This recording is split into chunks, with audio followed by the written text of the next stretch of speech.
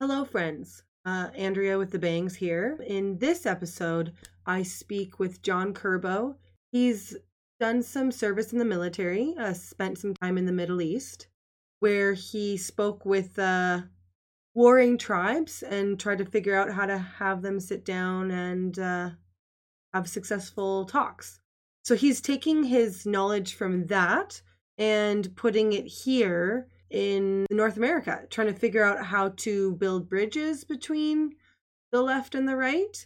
And so we talk a lot about that and why people end up having very emotional responses to certain situations and how we can maybe move forward to understand each other better on different sides. So it was a really fascinating conversation. It felt like I learned a lot from this one. So can you start by giving me a little bit of your background about how you got into this kind of work? You'll tell me. Yeah, sure. So, and I do think I hear another oncoming train. Oh, don't worry about it. We can barely hear it. I can hear you fine. So, in short, as we've talked about, I have two of my early passions were science as well as the military. So I have a military background. I was 6 years active duty.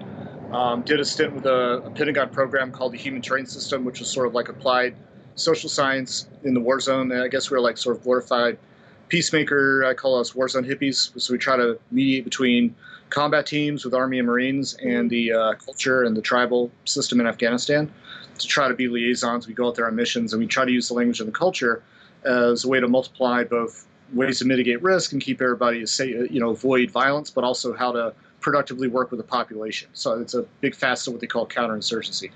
And I came back from Afghanistan in 2012, started a social innovation project about using some of the best tools from the war zone when it comes to ways to work with the population, and also some stuff from anthropology and community mapping to try to systemize better ways we can connect with our neighborhoods here at home and rebuild some of our broken civil infrastructure. And by that, I mean the disconnect between police departments and neighborhoods, the disconnect between government services and communities, and just the fact that we need to really listen to people on the ground and give them a voice and let communities build themselves from the bottom up. So I started that, and that was a big sort of startup phase. Went through a lot of hardship there, bounced back, got a pilot project off the ground, and in doing that, I've also been looking at doing a parallel project on anti-extremism for the homeland, for how do we combat all types of radicalization and dangerous ideas and extremism, whether it be Islamist or white supremacist and extreme, ways to recruit young disaffected men in their mom's basement, everything in between. Mm-hmm. And what I saw was that our country had become it was so tribal and divided that, for example, in Afghanistan, we could sit down and talk to people who sometimes wanted to kill us or didn't like us, even sometimes Taliban leaders and, former Mujahideen warlords. But we could drink tea and find productive ways sometimes to work together against some of the more violent militants. And yet, in this country, people won't even talk to their next door neighbor, or they get behind their keyboard, and we're becoming so polarized that I feel like this country's become its own kind of tribal war zone. So That was hard.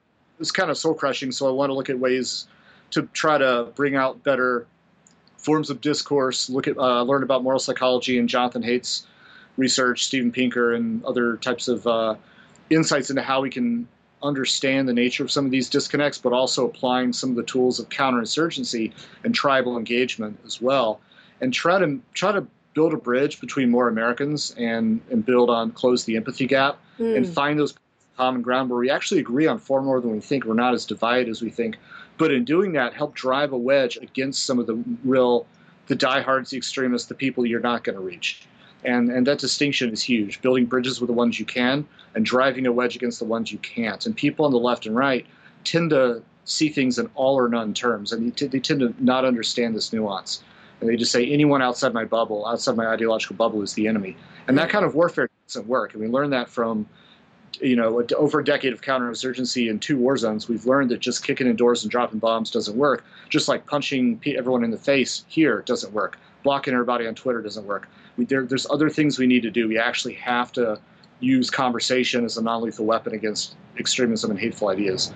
That's not the only solution, but it's the most neglected solution. So right. Well, okay, so I do want to get into what are some of the tactics, but how did it get to be this bad? Is it simply because of platforms like Twitter? I don't feel like it was always that way on Twitter, though. So, like, what is it? Trump? Like, what? Oh, it's all Trump. It's nothing else. It's literally. I'm just kidding. No, I was gonna say. I'm like, oh, that's not what I expected. So this is a prime example of this kind of tribal mindset, and this thing that's taken over our national psyche like a virus. Is this tendency for I'd say a majority of my friends that strongly identify on the left or the right will only blame the other side. They rarely say we're part of the problem. They say it's just liberals, or no, it's just the right. And they rarely want to bend the mirror and use any kind of introspection or self-correcting process, even though self-correcting ways of thinking, ways of learning from our mistakes and adapting are what drives the success of everything from military to mixed martial arts to science, innovation, business, startups, and everything you think of thrives on learning from our mistakes and adapting to criticism or constantly growing and adapting. But our politics functions the exact opposite way, where the brain doesn't want to be wrong. The brain will try to buffer off ideas coming from what they see as a moral outgroup, and they bond with the in-group. So then the brain almost shuts down, and almost like a boxer will just reflexively try to like guard itself against any incoming ideas that might force it to change its mind. And so this doubling down effect means it's people aren't learning and adapting. So our politics are becoming more entrenched and rigid and ideologically fixed instead of adaptable. So people wait, can't. I have a question though. Sorry. Yeah. Why was it not like this before? That's why I brought up Trump. It doesn't have to be Trump alone. Yeah. That was like a point in time, 2016. So that's why I'm like, why is it worse now? And this is just I tend to agree with this, but there's a study's been done on that arguably say we're more polarized than we've ever been since the Civil War. They look at critical junctures or turning points where, like, for example, 1994 with Newt Gingrich and the Republicans and the Democrats, where this team sport mentality, this idea of segregating into these like tribal moral sort of our team versus your team, all, black and white ways of thinking became almost sacrosanct. So, for example, Congress used to go to cigar bars and talk about each other's mistresses and hang out, and then they get shit done, even if they disagreed. Mm-hmm. And they'd at least be honest enough to go to back rooms and say, hey, we don't agree, but we actually hang out together and we're friends. Whereas now, it really is a kind of political segregation, and it really is just this deep-rooted dysfunctionality. And we saw this increase obviously under Bush and a lot of the polarization there. And a lot of it's been fueling these ideological echo chambers through the media using filter bubbles where people get their news feed around what they want to hear. So they wake up reading, the New York Times or the Wall Street Journal or Fox News, whatever, watching Fox News or MSNBC.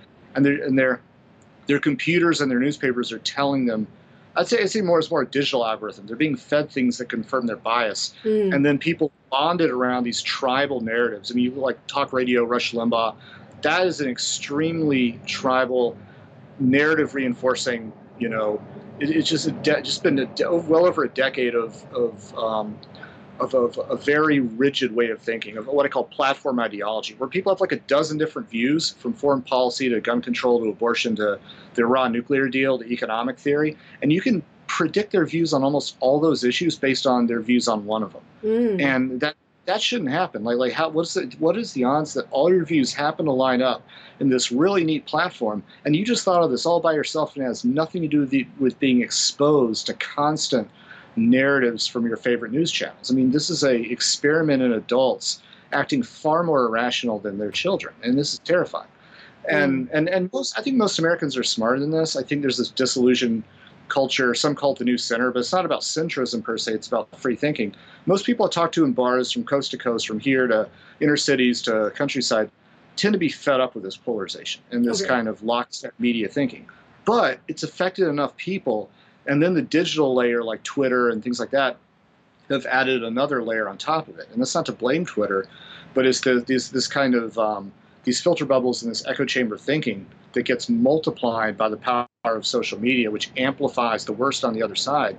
And then obviously Trump, and I think we talked about this because I'm still technically in the U.S. military through the reserves. I cannot really comment on our commander-in-chief. I can't really have an opinion on him in public like this.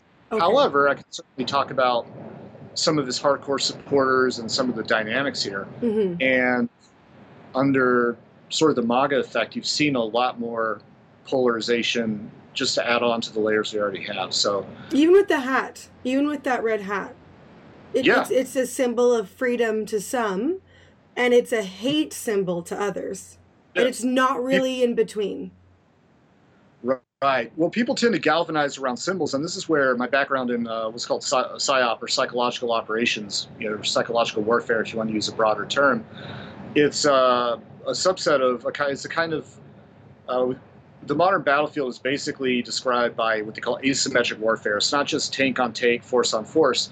There's another human layer. There's different layers of cyber, of propaganda, of recruiting, of hiding among the population and working through ideas. And so that battle space of ideas is where a lot of the modern battles are fought, alongside kinetic operations and your shooters and your trigger pullers. So you have both. You have these combined effects, what they call lethal and non-lethal. And so psychological, I mean, there's a long history. It goes back to World War I and World War II, and the Russians have their parallel history as well. But it basically means how to understand and influence people and try to move them toward a behavior or to stop a behavior. Oh, it makes me think of like the Google algorithm, like with regards to, or Facebook, with like nudging people in the election. Is that something that? Well, that's a Cambridge Analytica did use what they call psychometrics, and there's debates about how effective that is. Okay. But it can certainly build an online profile, and there's some research on this I can show you. But it shows that you can look at key patterns of people and their interaction with their families and over social media, and people are so predictable and just in these platform views where their whole outlook is almost fed to them on an ideological spoon. And so what Cambridge figured out how to do, and they've influenced elections abroad as well as worked with the 2016 one, is building an online profile based on people's Facebook and then using that to try to nudge them. Now, whether that actually affected voting behavior in a concrete way, honestly, I'm not sure, but certainly there are a lot of other pieces there that did. So lots of fake news, lots of different types of disinformation, which probably the Russians have become masters of, going all the way back to Lenin. I mean, they are the foremost experts, I think, on disinformation warfare. And so that actually was effective. It's not the only thing, but that definitely enabled a shift in outcomes. And I think the reason the Russians are so effective is because we're so fundamentally vulnerable, and we're so amenable to being emotionally manipulated, and we're so easily deceived by fake news and by things that are factually untrue. And so with this kind of post-truth culture enables foreign influence to really affect us. So the center of gravity in this fight is rebuilding what I call our cognitive infrastructure. I mean, I'm sure that's a term other people use, but it's like our own ability to ask questions and fact check and talk to people outside our bubble, getting neighbors talking to neighbors, getting Americans talking to Americans again. That's how we really harden ourselves against disinformation. A lot of these campaigns are used to exacerbate rifts and racial fracturing and cause exacerbate polarization, and including stir up racial tensions, and that can fundamentally divide us and undermines the fabric of our civil society. So that really is a new kind of warfare we're not adapting to. And I think a lot of our veterans from PSYOP and from information warfare understand how this works. I mean, I watch, spending years watching politicians manipulate voters on TV and watching corporate media do it. It's painful because I know what they're doing. I know the methodology. I know the playbook. You give me a laptop and I can freaking, and a Russian keyboard, and I speak Russian, obviously, but I wouldn't need it. I'll, do it in English. Give me a freaking keyboard in a basement somewhere in a bottle of vodka, and I can manipulate Americans to do the same thing. I know how they do it. And so I look at it like Star Wars. You have the Siths and the Jedi, and the playbook of how to manipulate people and conduct Psy-war is like the Force, right? There's plenty of people. It's mostly been used for bad when it comes to politicians, media, and foreign adversaries or foreign influence. We need a team of Jedi who can actually understand how people are manipulated and give people the tools to fight back and to see when they're being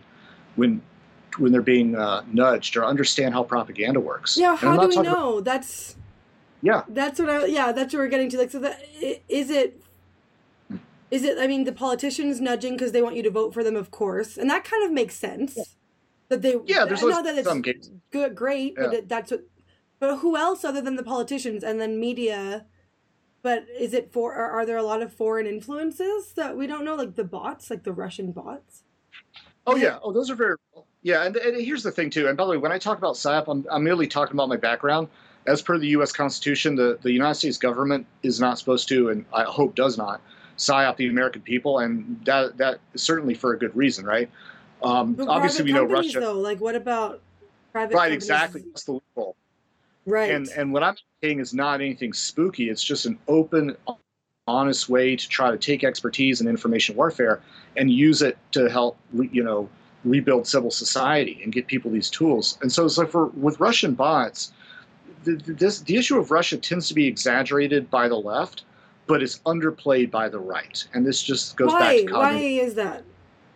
Well, it's confirmation bias. I mean, you can almost run experiments on Facebook where you take a position liberals like and conservatives like, and then switch around the person saying it. So you take someone that the other side doesn't like, but have them say something their side would otherwise agree with, and you trick them into siding against their own opinions. So, for example, I could quote Noam Chomsky, but I could say it was Thomas Sowell saying it, who's a conservative libertarian. And then I could get, lefties to say, oh, I don't like that. I don't blah, blah, blah. I'm like, well, listen, don't worry about who's making the argument. What's the content of what's being said? Mm-hmm. And they'll still often side against it merely based on who's saying it. Okay. And I'll say, well, actually, that wasn't that wasn't Thomas Sowell. It was Noam Chomsky. Or I could go to a conservative. I could quote Noam Chomsky all day on propaganda and education and things like that and how people are manipulated and say it was Thomas Sowell, and conservatives be like, oh yeah, I agree with that. They'd be like, oh, actually it was Noam Chomsky. And then I could go to a control group or another group and actually have Noam Chomsky with those same quotes, that they would dismiss it immediately simply because if you said it. So you can, a 10-year-old can learn to do this on Facebook and just run these experiments. Right. So that confirmation bias, like tons of people could see new facts about Russia for or against their narrative, and they'll still often maintain their position. Okay. Because they just think, yeah. Well, the right used to be so, watch out for those card-carrying communists, like with the McCarthy era. They were so concerned about Russia, and now it's switched. Is it because of the sort of Russia rigged the election sort of thing about with the 2016 election? Is that why? It's a lot. I think a main reason is team sport tribalism, where people and even though it was post-Cold War, Russia's not technically communist; it's more of an oligarchic, hybrid model. Yeah. But it's definitely. But yeah, this.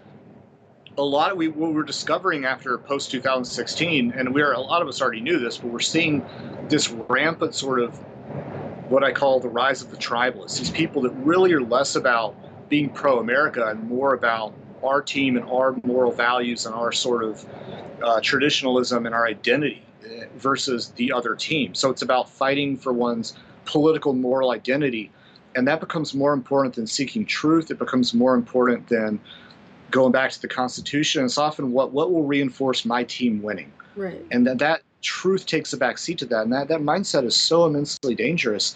And I think one step is creating a kind of exodus on, and I'm not saying it's a 50-50 equivalency. Every time I say both sides do it, people are like, oh, you're saying it's an equivalency. No, I'm not. I don't know why people assume that, but I always have to make the disclaimer.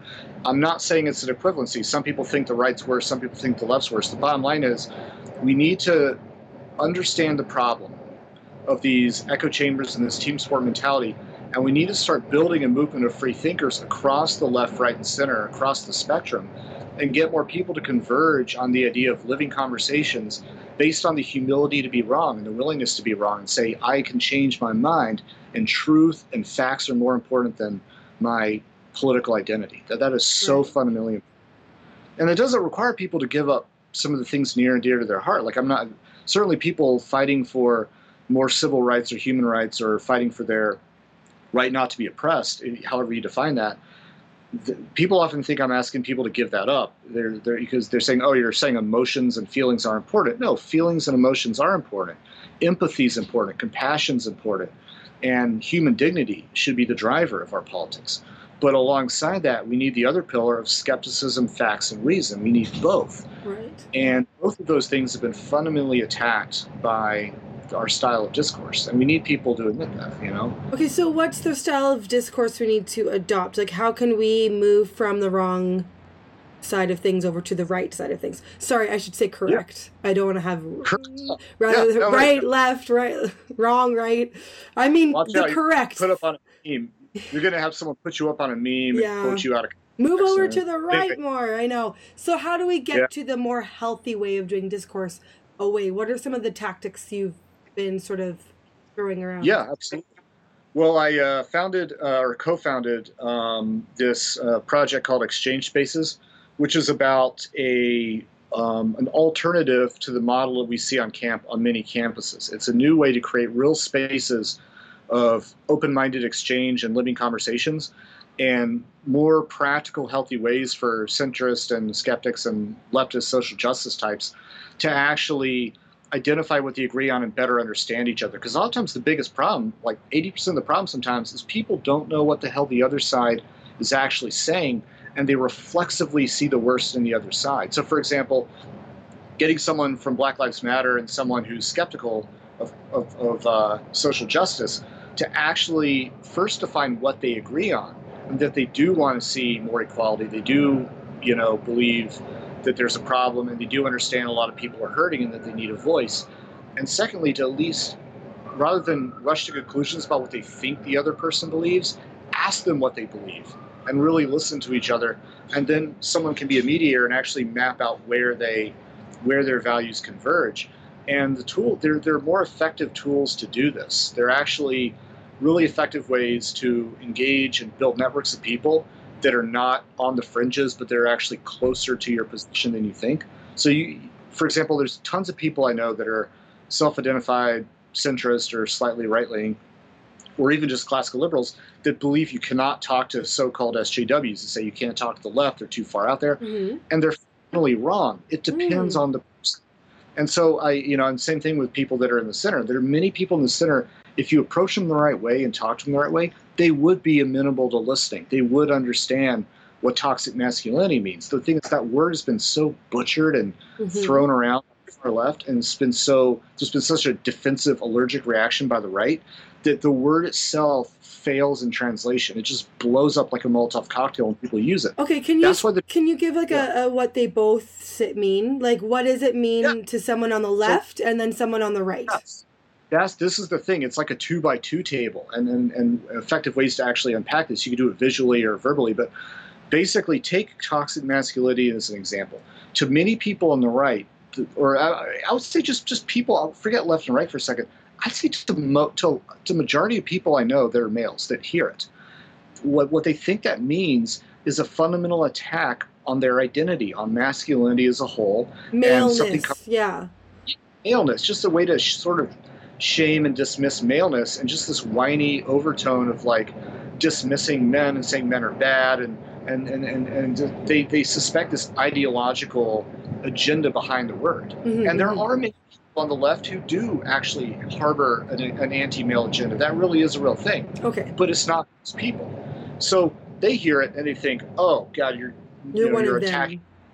Yeah, exactly. You think it's bad to go to the gym and work out and teach my son how to, roll around and play and stand up for himself and learn to fight, and maybe it's bad for men to joke around and have like camaraderie and things like that. So they think it's an attack on masculinity itself.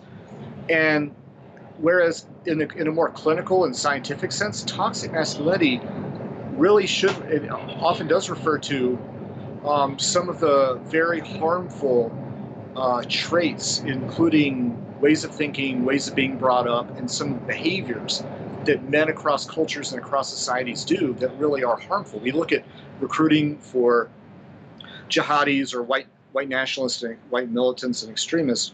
You see the same pattern. You see a real horseshoe theory between the far right and the Islamists when it comes to disaffected males and military-age males. When we're in Iraq or Afghanistan, military-age males are often a prime target for the insurgents to recruit. They're one of our key audiences we have to engage. So learning to talk to disaffected young men is one of the most important things we can do. So toxic masculinity is a real thing. There really are harmful ways to express one's masculinity, but there are also very healthy ways to express one's masculinity or learn to become a man or in one's respective culture. There's no getting rid of that. So cultivating, for example, the idea of kindness, compassion alongside mental and physical toughness, fortitude, learning, enrolling your kid in jiu-jitsu and learning to make mistakes and fail and then get back up, and learning practical skills to defend themselves and their neighbor and their future family, that actually makes them better people. It makes them more humble, more kind, more willing to avoid fights, but also more competent. That is a version of masculinity. And we know clinically that there really are better and worse ways to cultivate the concept of masculinity. Right. So explain just in 30 seconds, some people hear it, they think, oh, you're attacking men. Others would be like, well, no, we're attacking unhealthy versions of manhood and bad things some men do. And everyone knows these examples. Everyone has friends or wives or daughters that have been, or family members that have been harassed, assaulted, right? Everyone knows when you go to a bar and there's that jerk, wanting to fight you, or everyone knows that men often suck and do bad things. So we have to uncouple toxic masculinity from healthy masculinity. And once you explain that, and this could take literally a minute, you diffuse this fundamental. I know, but like us right now, a minute. Yeah. But on Twitter, it can sometimes escalate before it starts because. Oh, seen it a million. Do you get that a lot? Like when you try to talk about something? No, I'm pretty good at disarming my opponents because I don't see them as opponents. That's the thing. Right. I'm pretty and honestly, I don't usually.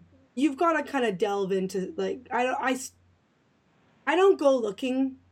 Do you know what I mean? I'm not usually going down into different extremist bits of Twitter.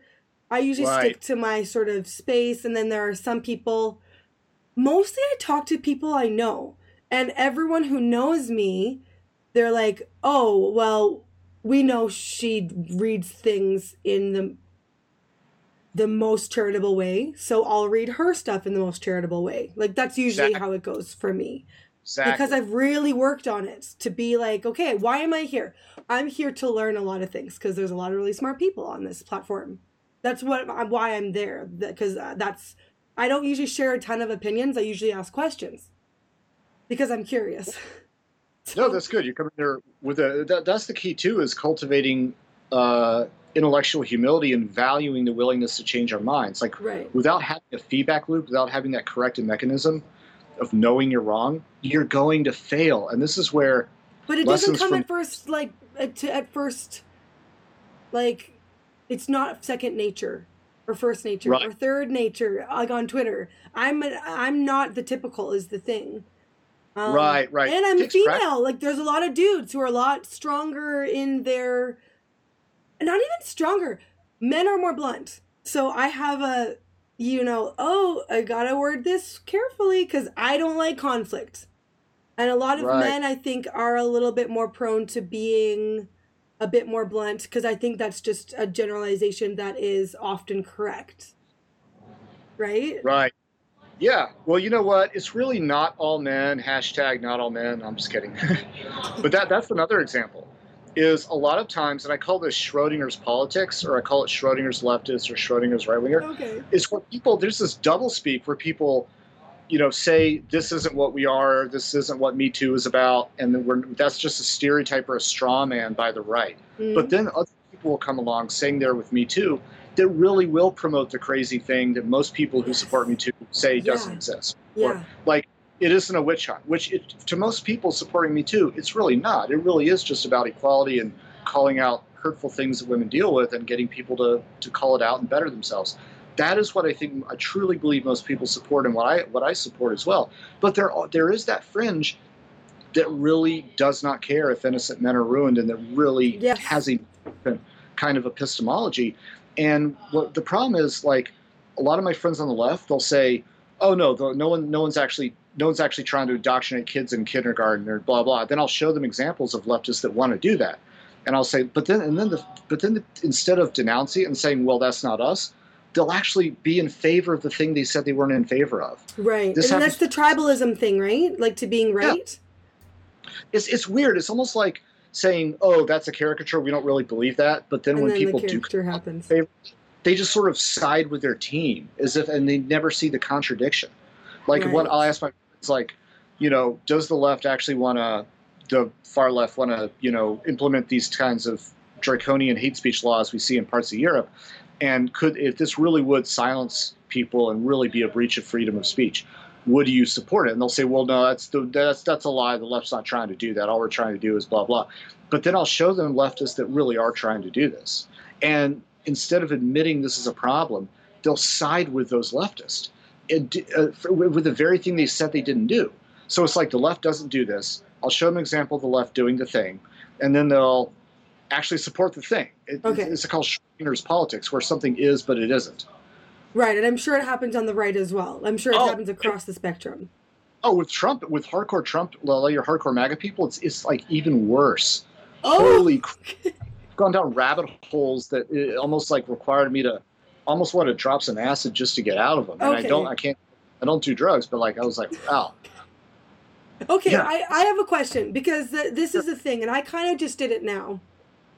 When something negative is brought up about one side, and there's a sort of knee-jerk reaction to be like, well, the other side, though, they do it too. They do that bad thing. Because there's another example. So the thing about the toxic masculinity, what? It's called whataboutism. Yes, okay, yes. And the toxic masculinity, what I'm sure, because every time, I do stuff on either side. Because, like, right. I like having rights as a woman, but I also have 3 boys, and I'm like, I want them to, not have to worry every little thing when they get older. So I kind of, I can see a lot of different things on both sides. So with the toxic masculinity thing, because I like I said, I sometimes do like pro-women stuff because I'm pro-women. I'm not uber feminist, but I am pro-women having rights within like equality wise, egalitarian wise. And then I'm also concerned with the sort of toxic masculinity thing being taken too far as well. But if I ever do anything about men that is like, oh, watch out for this with regards to men, like what you kind of did with the toxic, like there is toxic masculinity too, though, right? People are like, absolutely. Well, but women will be toxic as well. So you forgot them. Like you didn't include the both sides. Like you were talking only about men. You included good things about the men, but you also said like, but toxic masculinity is a thing. Like you see, and I know people who are watching. Sorry, because maybe that has happened to me on Twitter. I don't want to make assumptions, audience, but I know that is a temptation. I just did it too, but with the other thing about like left and right, being like, well, what about women though? They have toxic side too. Same with there's like this. Another example is Antifa just had a thing with the Proud Boys in Portland a couple days ago, and someone. Yeah. I think it was like Ellen's producer, Andy something. He tweeted out about like, this is so not the left, Antifa, get out of here or something like that. Like, we're not with you. And then he deleted it because people were giving him crap about it because he didn't denounce the far right group at the same time. Yeah. So he denounced her, so he deleted it. He deleted his initial thing. He didn't. He can't even criticize Antifa. It's like people should just have a disclaimer, like a screenshot saying, "By the way, as this gets tweeted out, I am denouncing both sides. Yes, no, I'm not of extremism. Yes. So that's exactly what it was like because he only picked on one side, his own. Because he's probably on the left. I think he was saying this is not our left, but because he was like, but because he didn't say, oh, also of course I don't.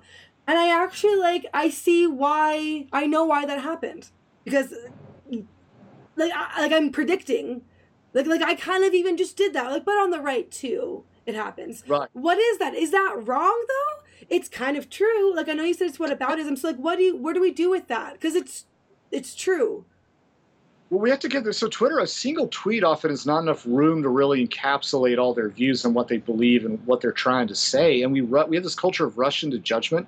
And I think Joe Rogan said it well. We've become like a generation with the most access to information, simultaneously the stupidest. Okay. To paraphrase. Like we reflexively assume what people mean and assume the worst in their values and assume so much of what they say based on one tweet. Mm-hmm. And we have to look at it with a nuance of a kind of what I call a two-sided nuance here, where there are some people that won't denounce the Proud Boys. They'll just go after Antifa, and that could be their reasoning for denouncing Antifa. Mm-hmm. Those people exist. Mm-hmm. However, other people that just denounce Antifa in a tweet they may also denounce the Proud Boys, and they may also go after them as well. Mm. It depends on the person. It's sort of like some people who criticize Islam may be closeted anti-Muslim bigots, Right. but most people who criticize Islam, if they do it honestly with intellectual integrity, they're just doing it based on criticizing ideas. So it depends on who's saying it.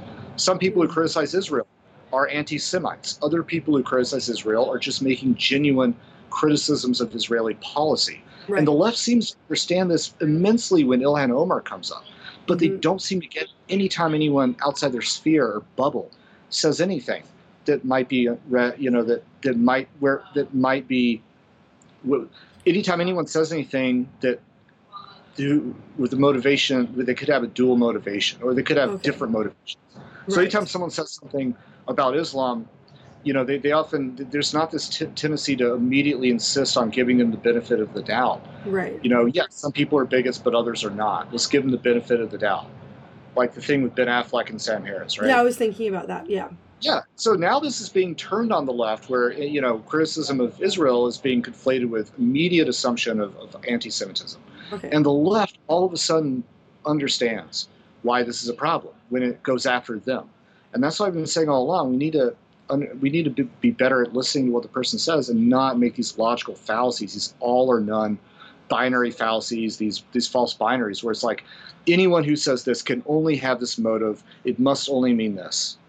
And so, like, it's like saying don't even criticize Antifa in a tweet unless you're also going to fit something about the far right. And they're like, come on, grow up, Well, it's hard because some people do have nefarious reasons for those anti-Islamic or anti-Israel, or those, sometimes it is. And so it's sort of, and it could be veiled in, what, I'm just doing one of those criticisms that's not, against the people. It's just the whatever, you could veil it very easily. It's hard to know. Well, that's where information warfare comes into play. So a tactic the far right often uses is they'll hide behind satire. They'll say LOL, just trolling. They'll hide behind logic and reason. So there are with a lot of, and part of this from a Cywar perspective is understanding your target audience, who you want to talk to, understanding the conditions that affect their thinking. And why are they reacting the way they are? So a lot of people on the left, the reason they often automatically assume that you're coming from a place of bigotry is because they're so used to dealing with actual bigots hiding behind logic and reason. That really is a problem. There are a lot of right-wing bigots that mask their bigotry and their racism in this kind of veiled sort of use. I'm just being real. Yeah. Exactly. So they'll hide behind Dave Rubin language, but then there are many other people that are using what I call Dave Rubin language, or just, language of like trying to have this new center of reasonable discourse. I myself am part of this, right? That are coming from a genuine place and literally are trying to be reasonable. But we often get conflated with the right because the left is so used to only dealing with the right, because they're in an echo chamber. They're not talking to people that are open-minded. They're not talking to people having a conversation with them. They're in these rabbit holes of right-wing douchebaggery, and they just can't seem to uncouple that experience from other people they talk to. So that just puts them in this kind of reflexive alarm mode, so that unless you speak their language and unless you're a leftist, they're going to distrust you. So you have to build, the first thing people often have to do is build trust. Okay, so how do we do that? So part of the playbook for exchange spaces is somewhat mirrors some of the tribal engagement we used in Afghanistan, for example, or to some degree the counterinsurgency in Iraq, where you identify your conduits or your nodes within society, who you talk to, who you can build common ground with, and you want to seek out and build rapport and trust, real genuine trust and genuine respect with members of the community you want to talk to. So if I'm an outsider and I approach a village and I have no credibility in that village, I probably won't win over or even attain a good foothold in that area.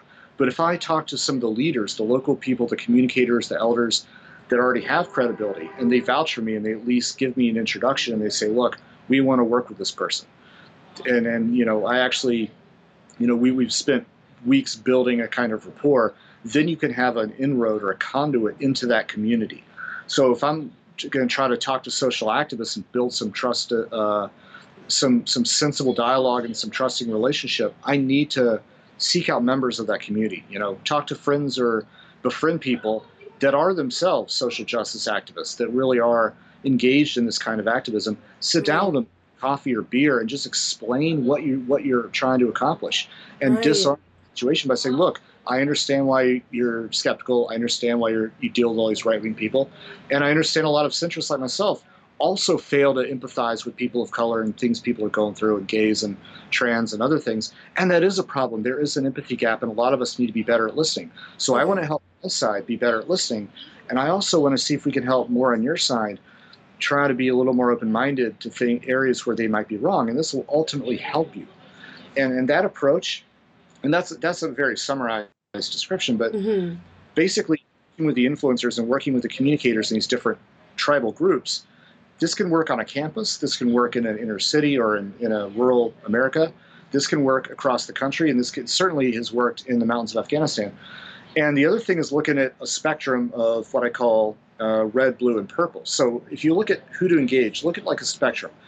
On the red side, that's your diehards, your extremists, your true believers, whether they're suicide bombers or they're just Proud Boys, they're fully devoted to starting fistfights, or they're what I call political LARPers, ninja, Foot Clan, LARPing, Antifa people that just fully insist on anyone outside their sphere is the enemy, right? Right.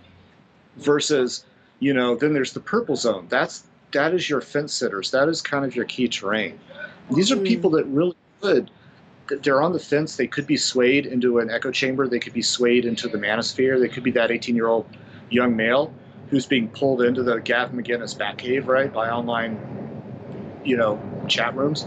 But you can reach this person. We need to reach them. We need to give them an alternate way to express themselves, an alternate way to talk about men's issues that's actually healthy. Because if we don't space, if they're afraid to say anything, they're going to go underground. And then your blue zone is people who agree with you. So it's a spectrum. Right. And this can apply to Thanksgiving dinner table, Oh, gosh. Okay, so, yeah, that one, that's another one. Family is its own sort of battleground. I feel like you could almost do with friends better than family, right? Because you're just like... That's true. It's true. Family's hard. Yeah, but, yes, as hard as family can be, online... That's where it's really hard, because the way you're describing it, it's like, oh yeah, grab a beer, grab a coffee with someone who's slightly across or maybe a little bit more across the aisle or whatever. But online, that's where I'd say most of the... Right. I don't want to say most, but those of us who are on Twitter or on the other sort of, I don't know the other names of the platforms. I know there are other ones. I'm just on Twitter myself. But Grindr, Tinder, Bumble. That one, yeah. So there's a lot of different places and Reddit threads and whatnot and the 4chans or whatever. There's a lot of people there, and there's a lot of damage that can be done between... even when that Gillette commercial came out last year, or no, in January, that that was when everyone was like, "Oh!" I saw the bashing of the heads. Could have. I might sound a little cocky here, coming from a PSYOP background. They could have avoided that mistake. They could have actually most of that commercial. I thought was done pretty well, and I understood everything I think they were trying to say. I have enough of a background in this. I understood what they're trying to say. The majority of males in this country don't have this hyper-educated sort of woke back. They don't have this detailed understanding of wokeology or have these different ways of. And there are legitimate, each clip in that had some legitimate concern about male behavior. And if you actually spend time learning about this, I understood what they're trying to say. But when all they see is these clips back to back, the message didn't connect. People didn't understand exactly what they were talking about. And once again, not to sound cocky, but a big part of their pushback could have been prevented. That ad could have been tweaked in slight ways that would have actually salvaged the message a lot better and could have saved them probably billions of dollars. Yeah. And the thing is, the reason the corporate, same thing with the Pepsi commercial. I don't even know what commercial that is. What happened there? Basically, it turned out to be a train wreck. It was very skillfully shot in terms of a music video and cinematography. It was very skillfully shot. But it showed Kendall Jenner walking up, opening up a Pepsi, handing it to a cop during a protest. And it really was seen as kind of a tone-deaf way to trivialize the Black Lives Matter issue and what historically people have dealt with police brutality. I mean, Martin Luther King's daughter, Coretta King, said, "Hey, if only my dad had just, given a Pepsi to someone, he could have not been shot." I mean, it was basically, he'd still be alive or something like that. People really, really very offended by it. Even though Kendall Jenner was crying, and it wasn't her fault. She was just the actress in it. But the point is, these corporations, they often bomb at trying to connect with people on social issues. The reason is, in spite of their big budget, in spite of their seemingly unlimited resources for filming and production and think tanks and things like that, they still suck at this. And I think the reason they suck at it is because they look at stepping in social issues as an exotic thing they occasionally delve into when it's profitable. It's just like an exotic thing they kind of dip into a little bit. Whereas from my background, this is what we do. This is what we live and breathe. This is our world. Understanding the different layers of society, culture, religious influences, suicide bombers, sectarian tribal warfare, and why people blow themselves up, and how do you keep people from joining an insurgency. This is something we live and breathe. Understanding this from a psychological battleground perspective is what we do. Corporations just barely dip in this thing as some exotic experiment. Right. That's why because they don't do it. And I mean, if they had a few psyopers on staff said, "Hey, here's a better way to pretest the message," and with the Gillette thing, they could have tweaked small things. In my opinion, I might be wrong, and they probably could have diffused a lot of people's confusion and objections. Right. For one, don't use that word toxic masculinity in that commercial, because unless you're going to explain what it means, that word's already been hijacked. That word's already been so misused, and people are going to be immediately triggered when they hear it. Use a different word.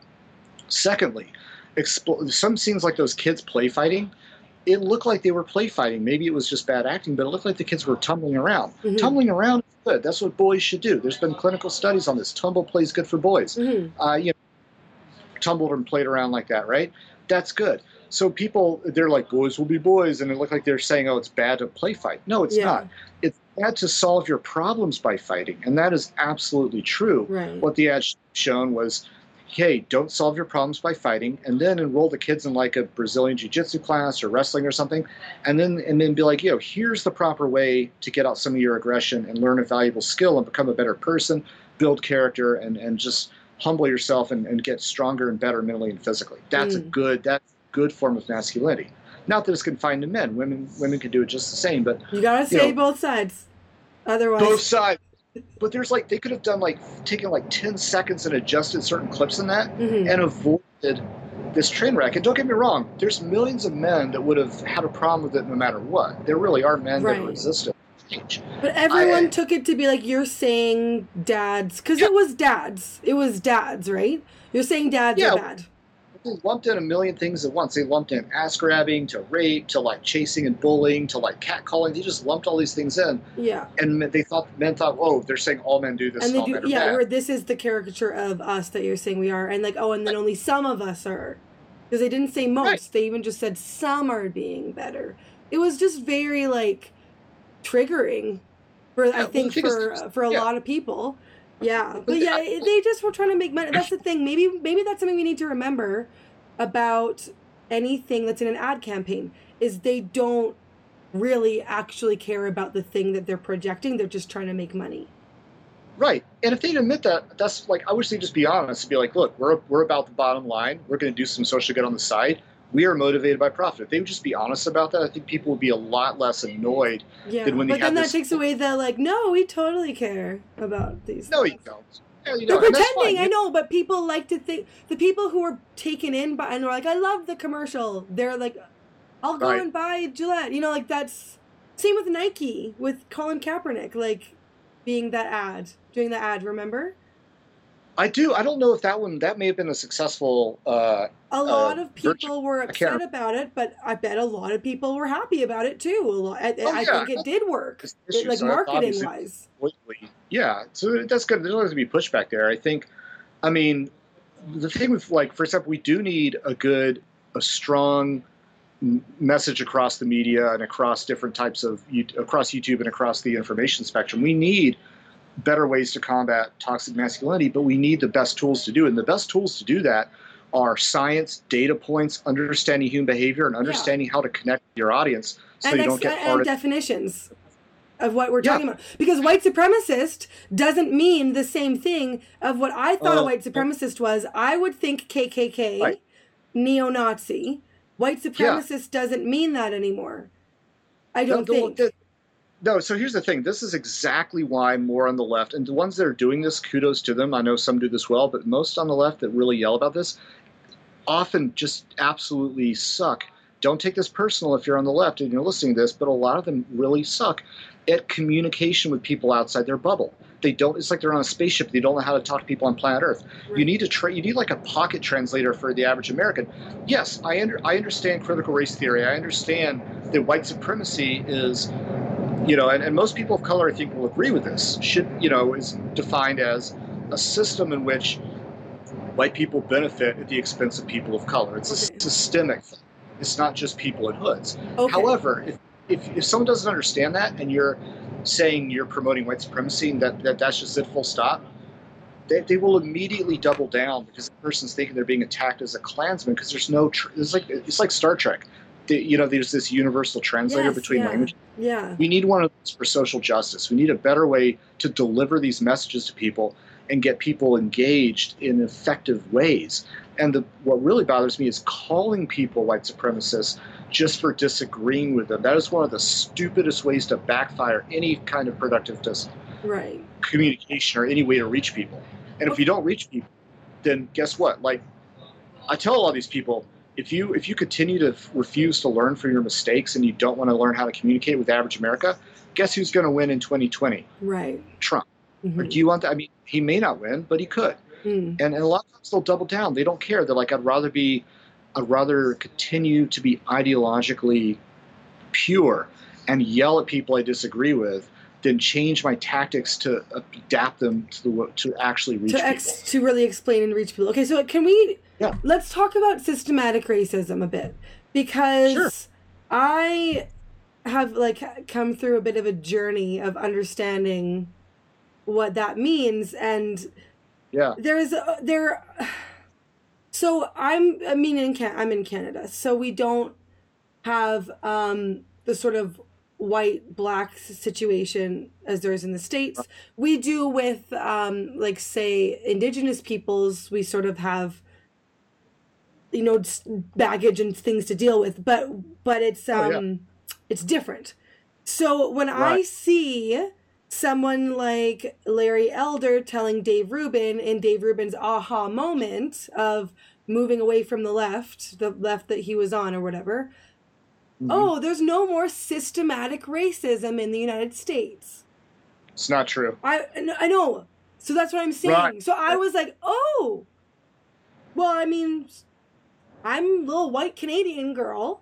Larry Elder's black and has stats that sound legit, and Dave can't come up with anything when he's okay. Remember, I don't know if you've seen this. Larry's like, okay, Dave, what are some what's systematic then? And Dave's like, well, I don't know, just racism. Like, it just is, and he couldn't come. So, but I mean, if he was uninformed, fine, that's fine. I'm not trying to be like, oh, look, he didn't have anything. But just because he didn't have anything to come up with doesn't mean there aren't systematic things. But can we talk a little bit about, because that's something that I've even tweeted about it, and I've had people. I mean, some have come up with some ideas, because I have bits on different parts of the spectrum that I follow or that follow me as well. And some people said, yeah, there is, and here's some. But mostly it was like, what systematic racism? There isn't systematic racism in the United States anymore. Right. Well, I think a lot of people exaggerate it, but a lot of people underappreciate it. Like most of our social problems, you have people that will exaggerate the degree or over-categorize things that shouldn't be categorized as part of the problem. Mm-hmm. But then you have a lot of people that underappreciate the problem, and that's where effective communication comes in. So a good disclaimer, if you're talking about something like this, if you're white like you and I are, is to just open up the caveat. Hey, I understand I have a limited perspective here. I try to hear from people of color. I try to include them in the conversation. That's how I get informed, is I understand their lived experience. And that's not self-abusing, self-flagellating, white guilt nonsense, superstitious bullshit that, a lot of these people, really distort the issue by this self-flagellating kind of white guilt, which is just stupid. It doesn't make any sense. It's better to be humbled by the fact that you may be born with certain privileges, and doesn't mean you're privileged in every way. I've had plenty of hardships, right. But I am privileged in some ways. I can walk past a cop car on foot very often without dealing with the same fears and apprehensions that a lot of black people do. That's just a fact, right? And yet that doesn't mean I have to feel some kind of guilt. You can't control how you're born or what color you're born into. So this shame and guilt is a deadweight emotion that makes absolutely no sense in the conversation, and that's something the left needs to learn to ditch. That is deadweight in their repository of conversation. Ditch that shit. It's ditched. It's gone. Good. Okay. Absolutely. But then what the right often says is they'll go immediately get defensive, and they'll say, I apologize for being white, blah, blah, blah. It's like, no one's asking you to. There are some people that ask you to apologize. Fuck them. Screw them. No. Yeah. Forget the fringes. Most people that you could talk to about this aren't going to ask you to apologize. Most people of color just want you to be willing to listen and to be open-minded to the fact that things are not always equal. That there are certain things you're not going to see. There's certain blind spots you have because you're white, and that's just true. And we need to take the emotion, a lot of the defensiveness out of it.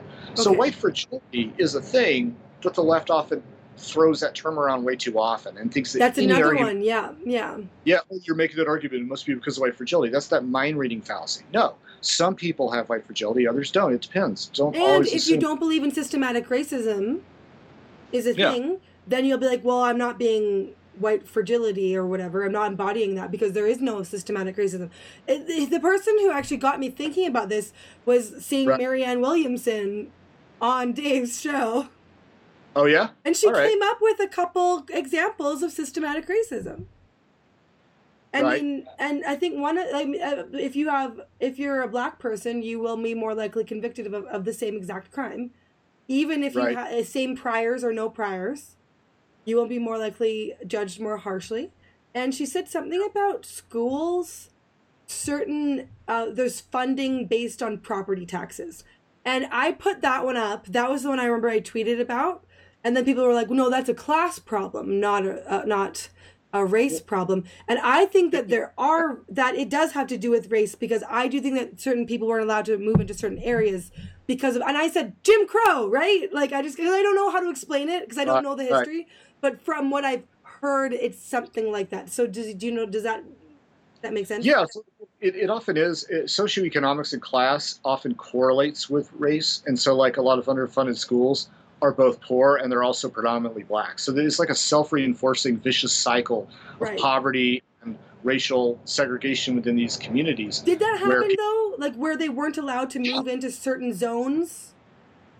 Well, it's where zones were deliberately drawn in certain ways based on either conscious or subconscious desire to kind of keep people sort of separated and to try to reinforce these white neighborhoods. So that is a real thing. In terms and that's okay. And it doesn't even have to necessarily have been recently. That's just city planning from how long ago?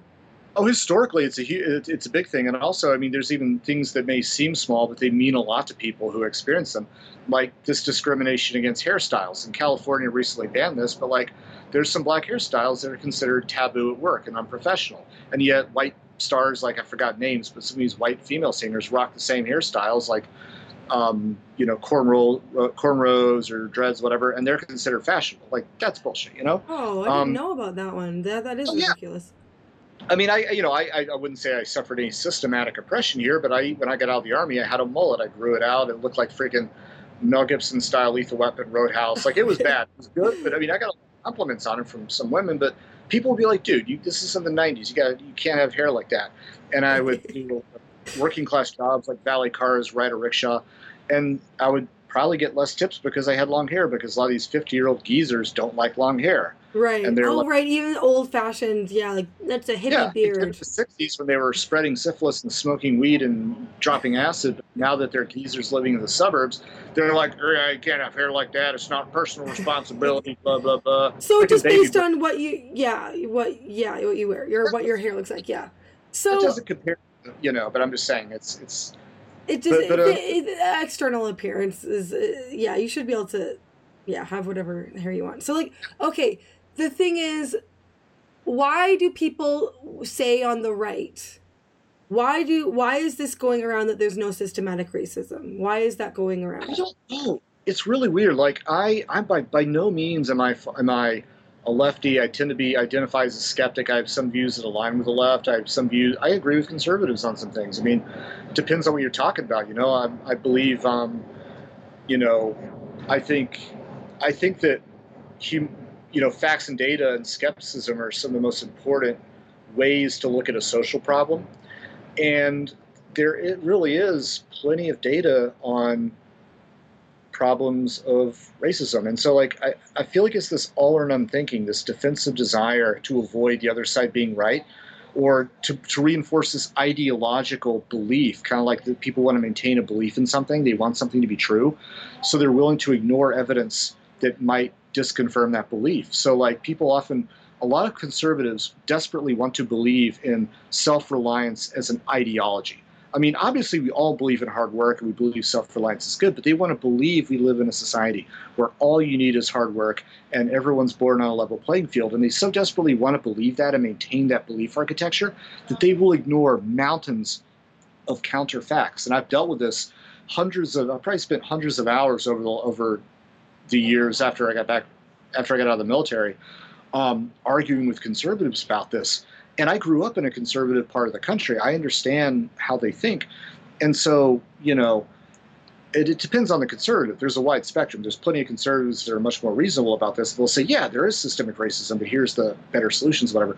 But there's some, I call it the ideological sort of, identity-based conservatives that are very locked in their identity and their ideology. And they will often just religiously worship this idea, this doctrine of self-reliance, because they desperately want to believe that the system is actually works for them, and then if it works for them, it works for other people, and that it's not broken, and that hard work is like, and things like that. And they want to believe that because it's part of their ideology, and they don't want to have that threatened. Right, and it might not work for everyone. There are people who slip through the cracks where like even people with like I don't know who like need assistance. Right.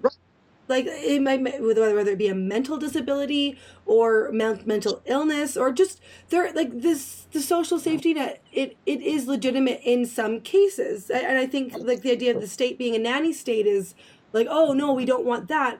But sometimes you need some help, and not all private organizations can step up, which is often the argument, I think, is like, well, private organizations. It is. So this really deeply bothered me because I've been through this myself, doing a startup and going through poverty, and also I was hit by the Great Recession as well.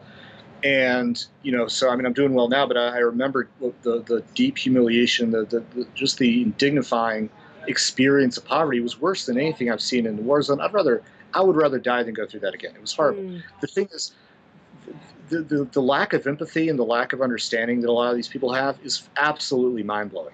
So like I've given them scenarios, for example, where like, someone, maybe someone's born in an underprivileged school or underfunded, school or neighborhood or broken home at no fault of their own. They obviously start off on they start off on third base, or first base, not third base, right? So right. They definitely, it is not a level playing field. And no matter how many scenarios I give them, they'll often insist that it's just about personal responsibility.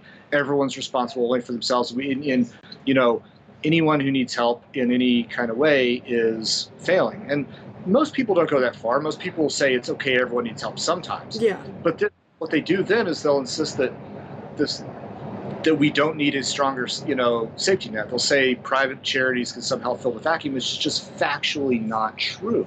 That is an absurd, ridiculous belief that's just not true.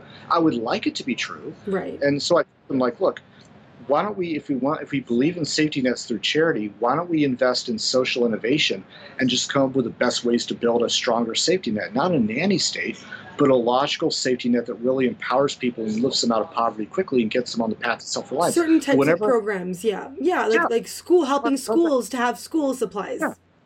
But when I start that conversation, I just get laughed at by a lot of these hardcore conservatives. They just dismiss it. Really? And they'll just say, create jobs, as if that's the catch-all solution. Mm. And just the sheer lack of identifying or showing any understanding to people that legitimately need help. That's something that really blew my mind. There's a blind spot. That's what we were talking. There's blind spots on both sides. Like, that's why I wanted to get into both looking at both things that are missing on both sides, and that's why it's important for both sides of. I just heard this today said, if you want a strong dad, you vote Republican. If you want a nurturing mom, you vote Democrat. So, like, it's big oversimplification, right? Well, but it's like sometimes you need some of both at different times. Oh yes, gotcha. Yeah. That's what people really. Yeah, people. There's ways people can complement each other. Jonathan Haidt made this point in his TED Talk. People often fail to see that the other team sometimes has something to offer, and liberals are often wired to sort of think in very egalitarian terms, and they may be missing some things. They may be missing some times when structure really is needed. And conservatives sometimes, if they're more moderate and sensible, they can help. And yet, the problem is the majority, and vice versa as well. But like the problem is with the conservative movement, that has become so unhinged from some of its founding principles, and its older. It is often far removed from what it used to be. And a lot of people in this movement don't even realize how radicalized it's become and how far removed it is from its former self. Like what? And so you have a lot of people. Steve Schmidt's an example, but there's other people that have defected. Tons of people have defected, actually, saying I no longer recognize this movement. For one, a lot of the science denial, the fact denial, the tendency to tribally organize around a strong leader, to just the degree of confirmation bias and having this rigid platform ideology and dismissing anything on the other side, and having this and most hard right people are not in. Their views are out of touch with most Americans. If anything, they talk about the left being elite, but a lot of these people are out of touch. Their views do not reflect most Americans. They don't even reflect most moderate, old-school conservatives. They're unrecognizable. I have so many conservative friends that say, I don't recognize this movement anymore. What happened?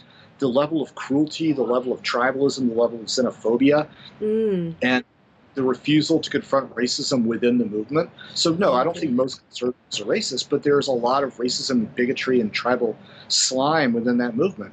And people often refuse to confront problems within their own community. It's a huge problem. And I give a little example of, trying to get more Muslims to denounce problems within Islam.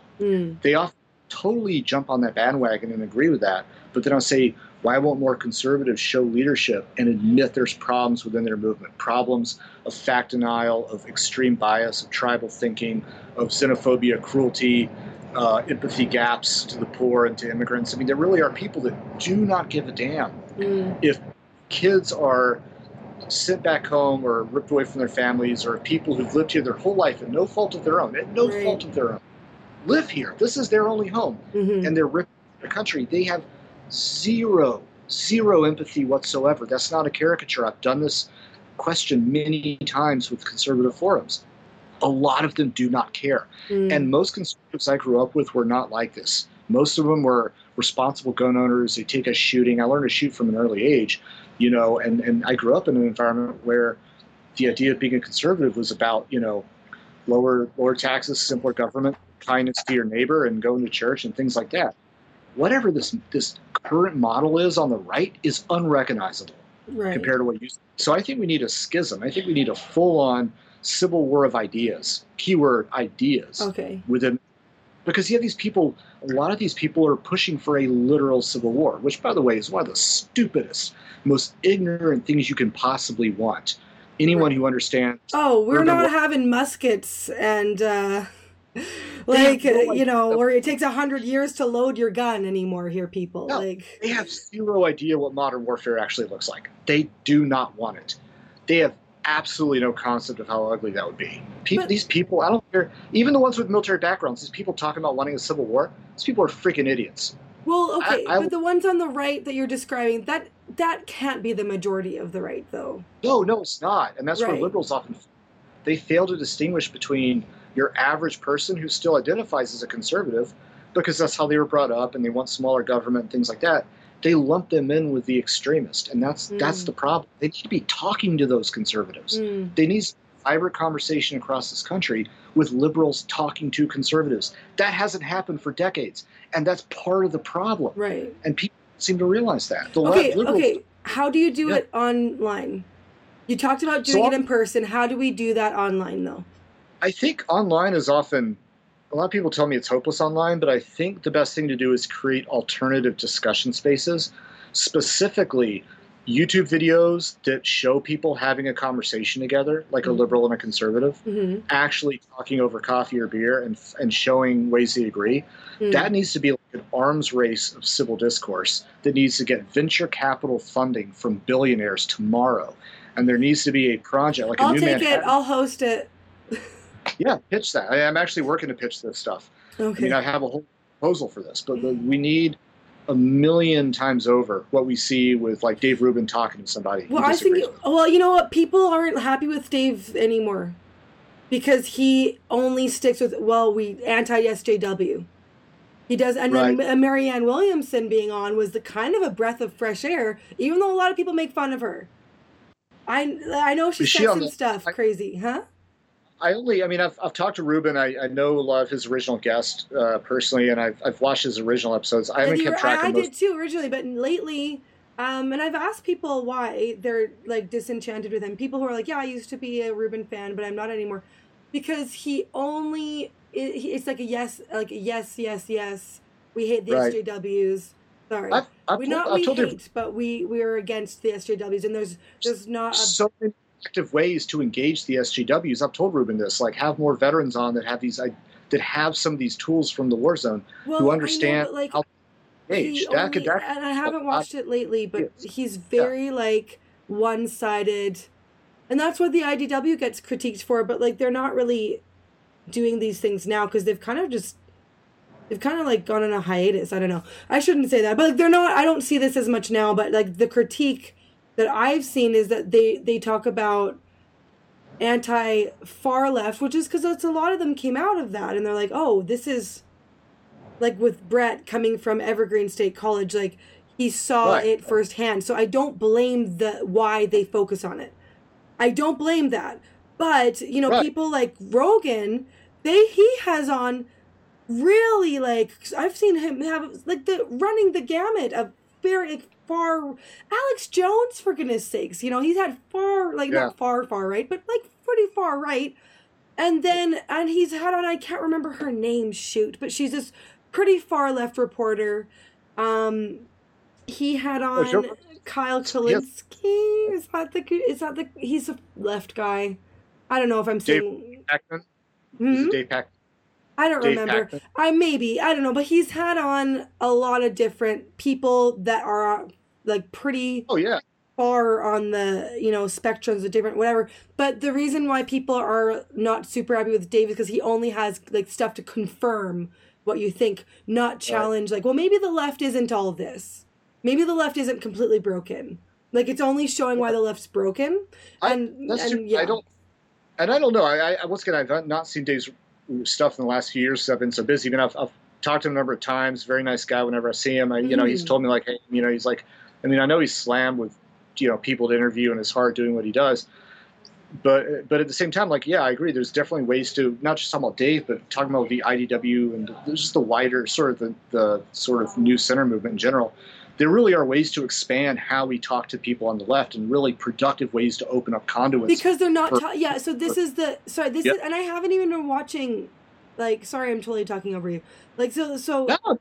Okay, so it's not even that, because I have, to be honest, like, it takes me forever to edit anything, so I barely watch many podcasts or YouTube videos that are like an hour long anymore myself, because I have to do my stuff. But this is just what I've seen on Twitter and the clips that people have sent critiquing Dave. I'm like, okay, yeah, I can see that. It's like, I can see where they're coming from because, and then when he had Marianne on, he wasn't how he usually is because he disagreed with her.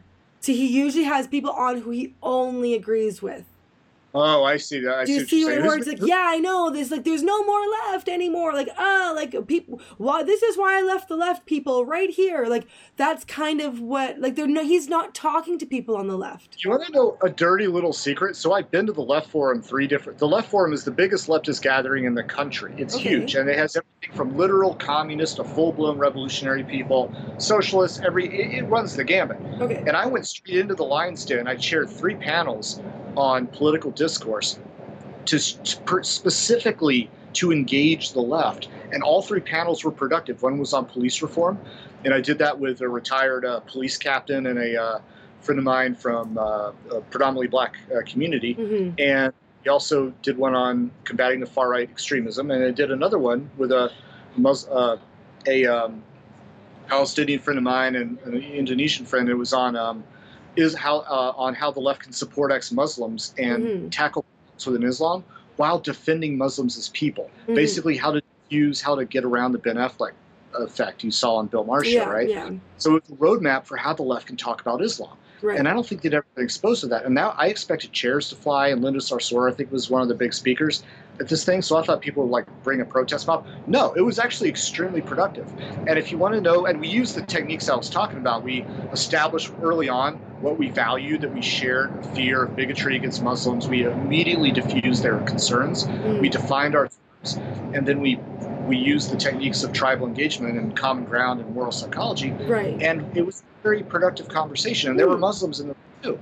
And so the thing is, you want to know a dirty little secret? If people who are listening to this, there are many people on the left who actually agree with centrist and people like Dave Rubin and can't stand the extreme SJWs. Most people on the left can't stand SJWs. That's a dirty little secret. Well, I know, and that's why we need to. That's why I think we need to. That's what I'm gonna try to do that to like look to kind of get more views to be because there's sort of this. Well, there's this like idea, and I thought it too because I'm in Canada, so I'm a little bit removed. Oh, there's no left. There's only this really far left thing. It's far left or centrist. But there is a left, though. It does exist. You don't have to leave. Well, let me ask you this. Talk about practical solutions online. One thing we can do, and I'm writing this in my book, which should be out hopefully next year. And I've written articles about this. We need like an incubator, like a conversation incubator for the left and the center talking to each other, and specifically for both ends. To identify areas where they misunderstand the other side and areas where they can improve. So be an incubator of self-improvement for the left to safely and productively talk about some of its blind spots. And that'll help them. That'll help them adapt. That'll help grow and improve. And show me one field. This is what I don't understand.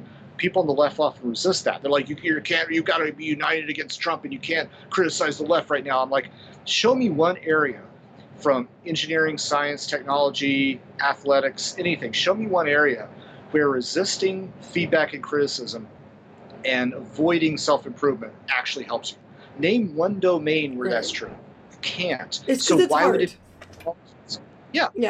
not be politics to see your blind spots and improve? Right. And if it's done in a productive way, it's going to be an incubator of self-awareness and intellectual humility, and that'll help both sides understand each other, and it'll help both sides grow. And it'll help people like centrists see where the social justice people have valid points. Right. Yes. So it's a win for everybody. So let's incubate. This is okay. I think this is probably a good space to end because I've got to go put my children to bed. Okay. But I got to go up to the bar and drink. So okay. I'm just kidding. Okay. Opposite good agenda. Things. Yeah. Good things all around. So I think this is important to hear. It's important to hear both sides, and it's important to be open to hearing the other side and to not label them as evil, but to see different, like, even if I don't 100% agree, maybe you're seeing something I'm missing. That's, I think, the biggest thing I'm taking away from this. Absolutely. Yeah.